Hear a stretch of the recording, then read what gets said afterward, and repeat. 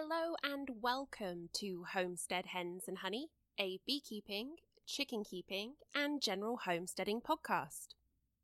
I'm your host, Gemma, and this week I'm sharing another one of my farm stories, specifically how my neighbours and I work together to humanely reduce our stray and feral cat population. Teamwork is the dream work. Now, real quick, before I dive into my kitty tales, as I think of them, I wanted to give an update on my fierce little hen, Boo. In my last episode, I mentioned that things weren't really looking good and that my husband and I were going to try and drain the fluid in Boo's abdomen to make her more comfortable.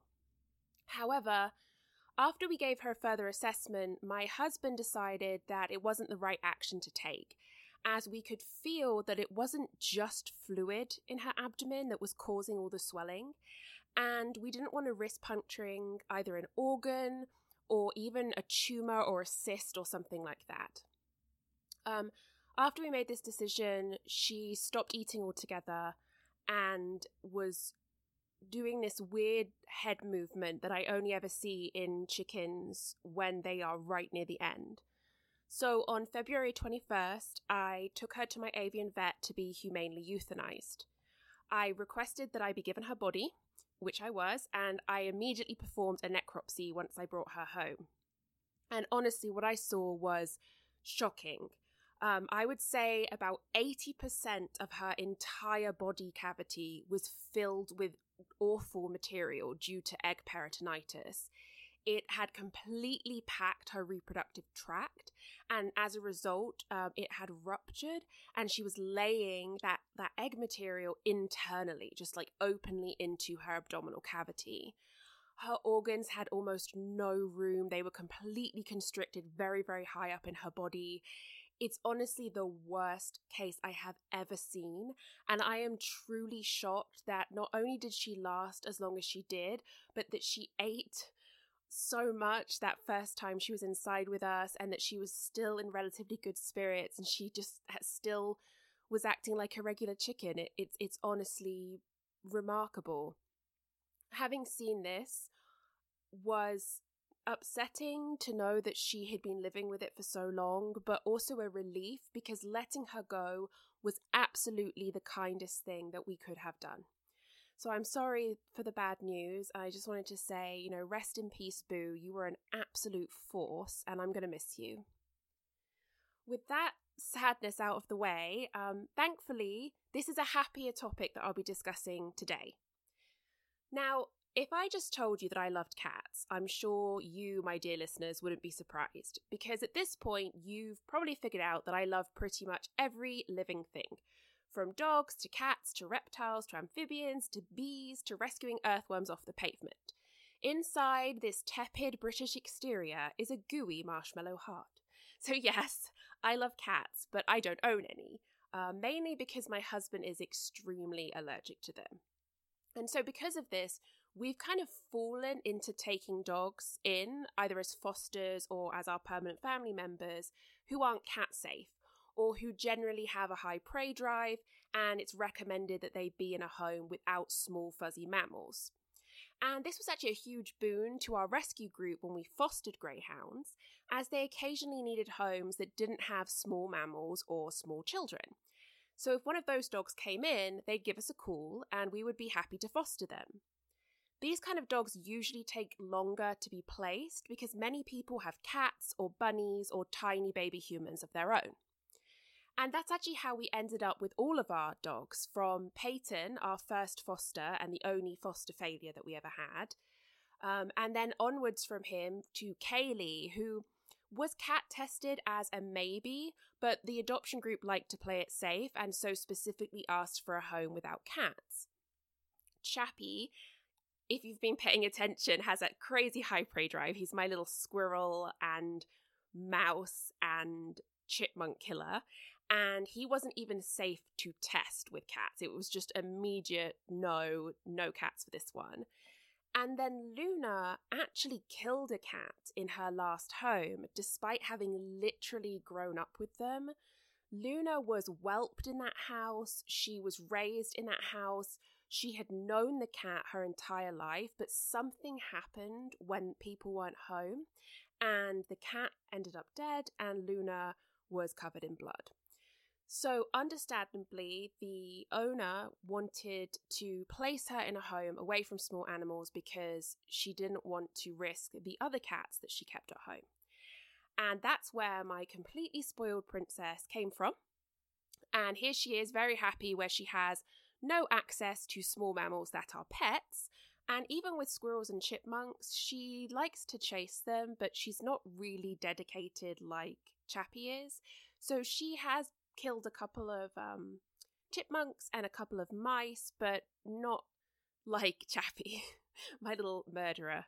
Actually, my husband and I got really into The Witcher, the TV show. I know there's a game and it's originally based on a book, but we were watching the TV show starring Henry Cavill, who I like to think of is my other Henry, my second husband, Henry Cavill.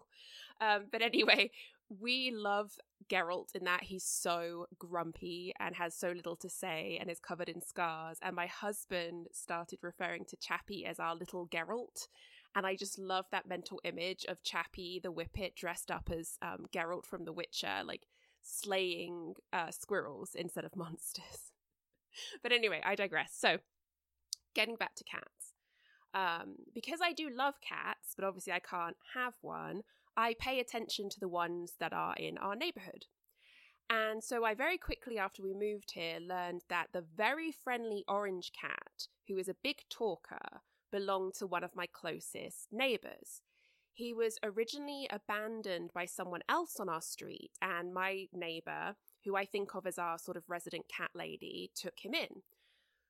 Kind of. So she took him to the vet to be neutered and to get his shots. And when she was there, they found out that he had FIV, which is very, very contagious to other cats. So she couldn't bring him inside to live with her because her other cats would all be running the risk of infection. So instead, she has a shelter set up for him with food and litter and fresh water in her garage. And this arrangement has worked really well because by this point he was used to roaming free and didn't really like to be confined. His name is Minnie because his previous owner thought that he was a girl kitten and I guess just never bothered to look into it further before he dumped Minnie, and the name had stuck. But Minnie is a real character. He's probably the first cat anyone here will see because he's always out and about. He's very friendly. He really talks to you a lot. He's just adorable. Well, one time, not long after we moved in, I saw Minnie chase a long-haired black and white cat up into one of our trees. And then the little guy sat at the base so that the cat couldn't come down. And I was so tickled by this that I kept an eye on them while I was gardening, and it was over an hour before Minnie got bored and wandered off, which allowed the treed cat to finally descend. Minnie is very strict about who comes into his territory. This black and white cat turned out to be an intact male, which is probably why Minnie hates him so much. And just remember that cat, because I'm going to get back to him. So jumping forward a little bit, forward and back, whichever, I think it was winter 2021 when I encountered some absolutely adorable kittens out back by my barn. And they were just gorgeous wee things. They were grey and white with big blue eyes. 2 were long-haired and 1 was short-haired. Very, very striking, beautiful little kittens. And they were wary of me, but they didn't seem completely feral. And with them was a black cat with bright yellow eyes, who I actually thought was a kitten herself because she was so little. But after a while, I figured out that actually that was their mother, and she was just extremely young. Well, I'm a softie, so I started putting food out for the kittens, and I made some little makeshift shelters for them. And they would usually hang around the barn long enough to eat, and then they'd wander off for a bit. Although sometimes I'd find them sleeping together in an abandoned nest box that I had left outside. And I did try and get them used to me, and I wanted them to use the shelters, but they never did. And I could never get closer than about 5 feet towards them before they got scared and ran away. And it was just a few weeks when they stopped showing up. And I really, really hoped that they had either moved on to a new territory, been caught by someone else who could take care of them, and that they hadn't just fallen victim to predators or the nearby main road. The road not far from us, I know I've mentioned it before, it's a 45 mile per hour speed limit, but people often go as high as 60 on it, and we see dead cats on the side of that road a lot. So I was worried about them, but I had done all I could. Well, last year I saw this little black cat again, and she looked extremely pregnant. So I started mentioning her to my closest neighbours, and I found out that I was actually far behind on the local kitty gossip. Apparently, the black kitten mama that I had first met in 2021 had actually been caught by a neighbour on a nearby road. That neighbour managed to catch her and all the kittens.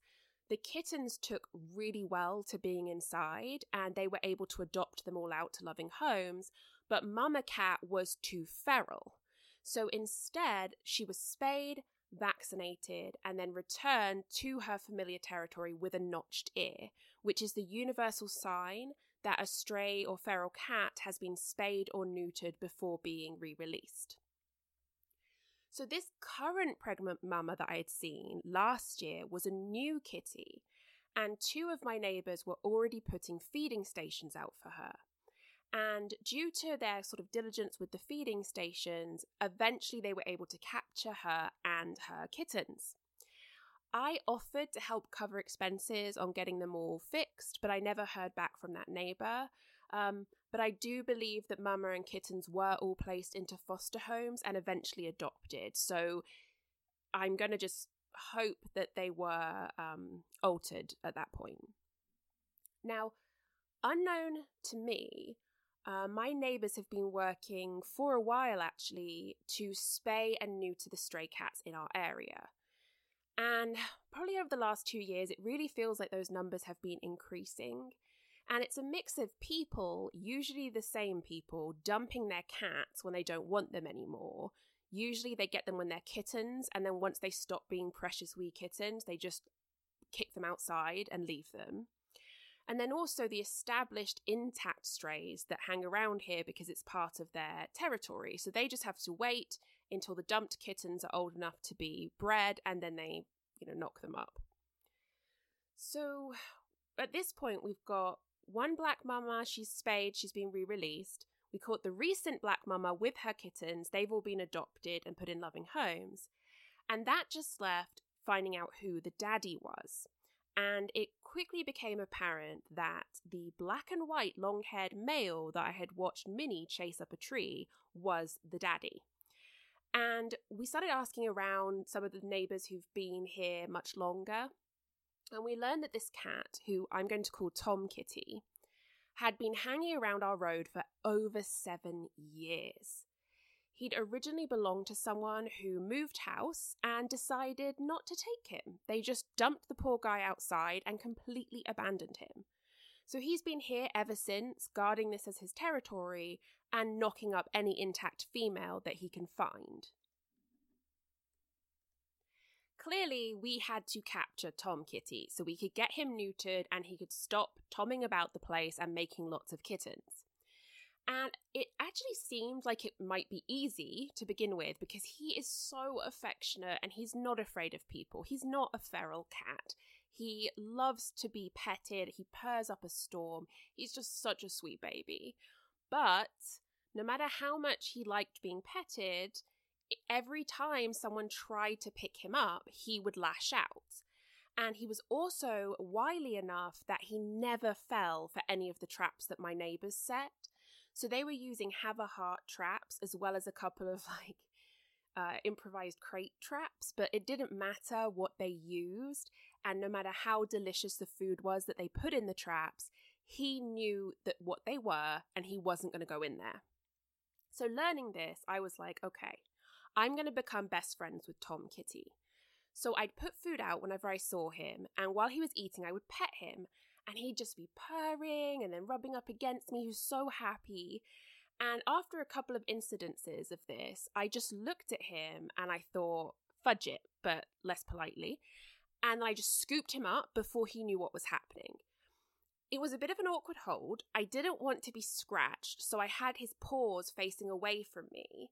And bless his little heart, he had his nails out, but he wasn't really struggling or trying to hit me. He actually was just sort of complaining in this very funny monotone, like, ma, ma, ma, ma, the whole time that I sort of fast walked, probably looking very ridiculous, with him into my garage where I had a crate waiting. And I popped him in the crate and closed the door as quick as I could.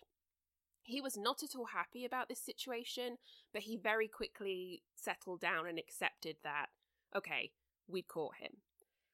Now, I couldn't keep him in the garage because even that's too close for my husband. My husband would have to walk past him to get in and out of the car, and it would just be miserable. So I immediately reached out to my cat lady neighbour, and I wasn't able to get hold of her, so I reached out to my other neighbour who's also been helping with cats, and let's call her Jay for ease of storytelling.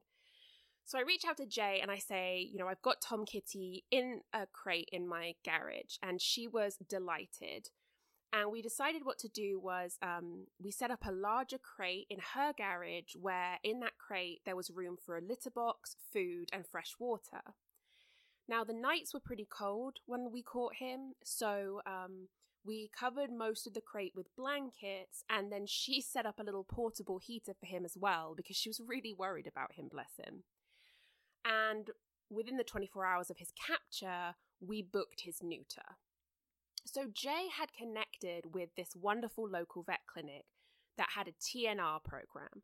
And TNR stands for Trap, Neuter, Return.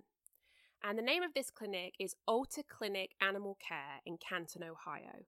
I'll post a link in the episode description and as also on my blog. It's definitely worth checking out. They're a really excellent group. And what's really impressive about them is that this TNR program is fully grant funded. And they had worked really hard to get this grant in to allow them to tackle the pretty substantial stray and feral cat population that we have in our county. So Jay had reached out to them previously because she'd caught 2 kittens earlier in the year and hadn't been able to find their mother.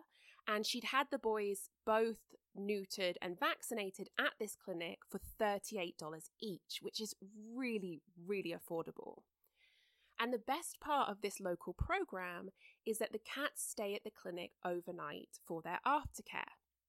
Now, this might not sound like a big thing. If you have your own pets, you're probably thinking, of course they do. That's what happens with our pets. But a lot of TNR programs, they have the facilities to do the neutering and the vaccinations, but they don't have the space for overnight stays. However, it's very important that after surgery, an animal be monitored.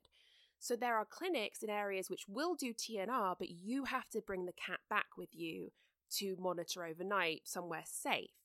And this can really put people off the program. Either they're allergic to cats, like my husband is, or they don't want to have a feral cat, even crated, in their home because they have other cats and they're worried about, viruses or diseases passing back and forth between the cats.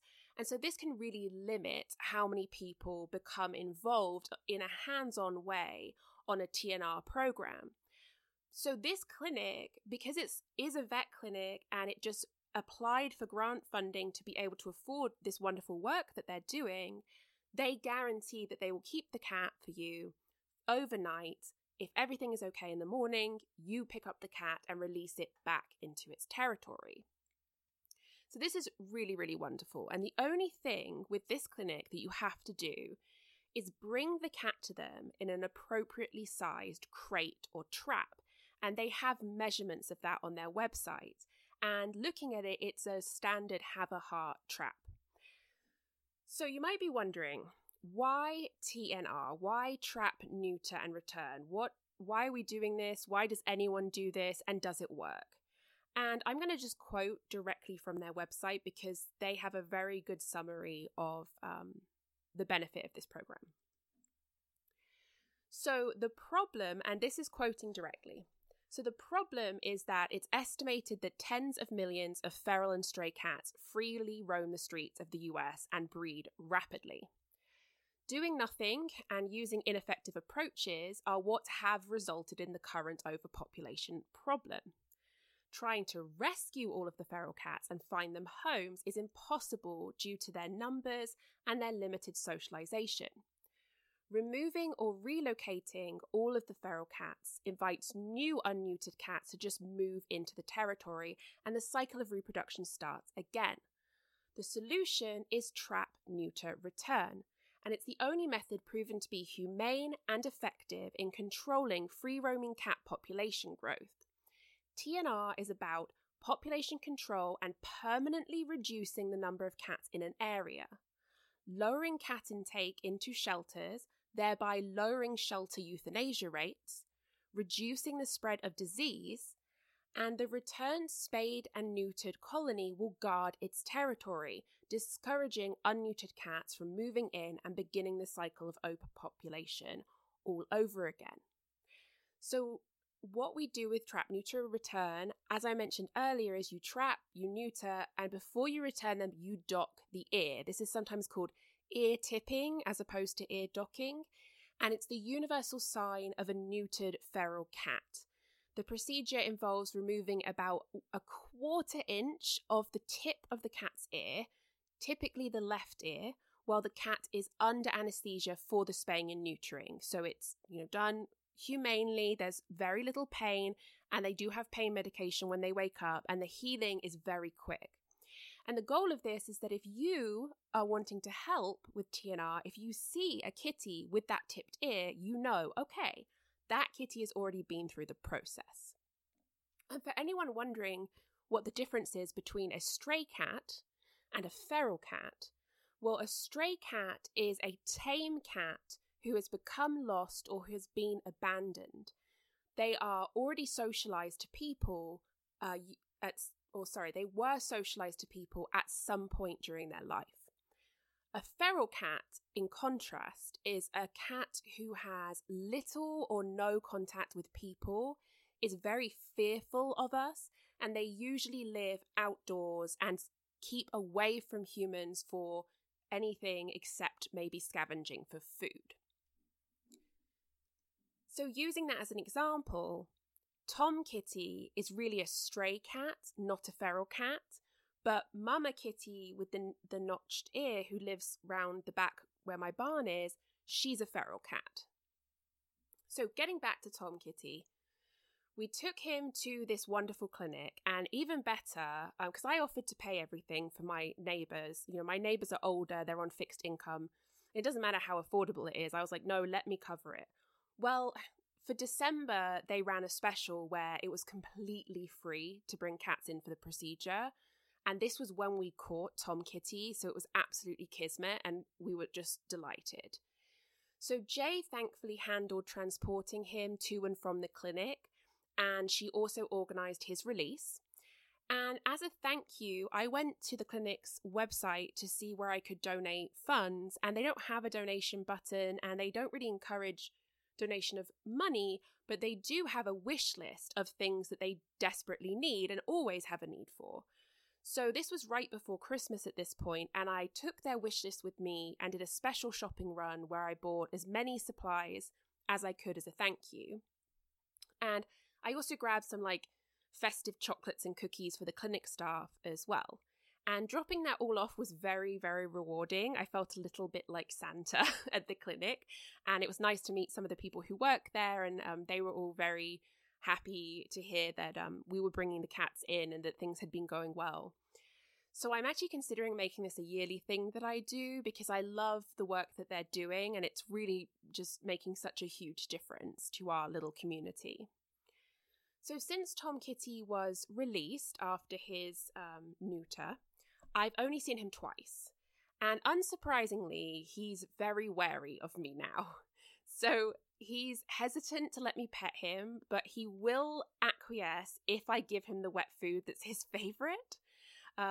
So he'll start eating his wet food and I can kind of pet him a little bit, and he will purr a bit, but you can tell he's just waiting for me to pick him up again, because he's obviously still a little traumatized. I also don't see him as much because his primary territory seems to be actually on the other side of the street to me, where my cat-friendly neighbours live. And I don't think he's really detouring to see me anymore because doing so led to me capturing him, and I can't blame him.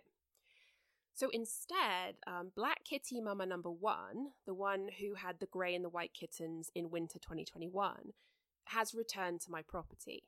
So I noticed that she was hanging around my barn where she used to bring her kittens, and so I started putting food out for her. And now she is a regular fixture. She's filled out nicely, she has a lovely shiny coat. I see her every day that it isn't wet or snowing. And I've actually just sort of given in to the fact that I basically have a cat now, because I just buy, cat kibble and wet food for her every time I go shopping, and try and keep her as well fed as I can. And it's kind of cute now because she will hang out by my barn, and there's this big boulder next to it which you can see through the fence, and she'll sit on there to let me know that she's there and she's ready for food. So when I see her, I will usually go out and give her something to eat. So Kitty Friend, as I've been calling her because I haven't been able to think of a name, is extremely wary of people. So she's, who I referenced earlier, she's a good example of a feral cat. She obviously hasn't had any socialization with people. But we've reached a point where she does trust me enough that she'll start eating as I'm dishing out the food. And that's a really big step because she wouldn't get within 5 feet of me for a long time. And now, once she's had her food, if I go from feeding her to my apiary to check on my bees, she will follow me and actually sit up on one of the hive stands and just watch me work, which is really, really endearing. I've also got to the point where I can pet her a tiny amount while she's eating, but you can tell she doesn't like it, and I feel like I'm pushing things a little bit, but if I try and do any more. I mainly want to desensitize her to being touched by me because I'd really like the ability to be able to take her to the vet should, God forbid, she ever need it. That seems very far away at this point, but, you never know. I mean, she is a feral cat. I'm not sure how far she wanders. Anything could happen. I'd really like it if I was able to catch her should something happen. But for now, the important thing is that she knows that she can come here and meow at me, and I will be there with food and fresh water for her, and in return I have this beautiful little kitty friend that I get to spend time with. She really does have the most bright yellow eyes I've ever seen on a cat. I'm going to post pictures on my blog of all the kitties I've discussed today so you can see what I'm talking about. So that's my kitty friend's story, and also a little bit of information about trap, neuter, return programs, which I hope you'll look into if you live somewhere where you are seeing a lot of stray and or feral cats. Maybe just give it a Google. It never would have occurred to me. I feel kind of stupid in hindsight because I knew about these programs, but it never occurred to me that I'd have one so close to where we live and with such a good setup and really great people working to reduce our stray population. So that's my farm story for this week. Next week, unless I suddenly have a change of heart, I will be talking about frostbite in chickens. And I want to cover, what is frostbite? How does it happen? Can we prevent it? What's the treatment? And I'll also be talking a bit about what I did when Cracker, my white leghorn, had really bad frostbite over Christmas, and sort of how worried I was, but how well things ended up turning out. So I hope you will join me next week for more tales of my weird little homestead here. And until then, I hope you and all of your animals are safe, happy, and healthy. And remember, as always, hug your hens and then wash your hands. Thanks so much for listening. I'll be back next week. Bye-bye.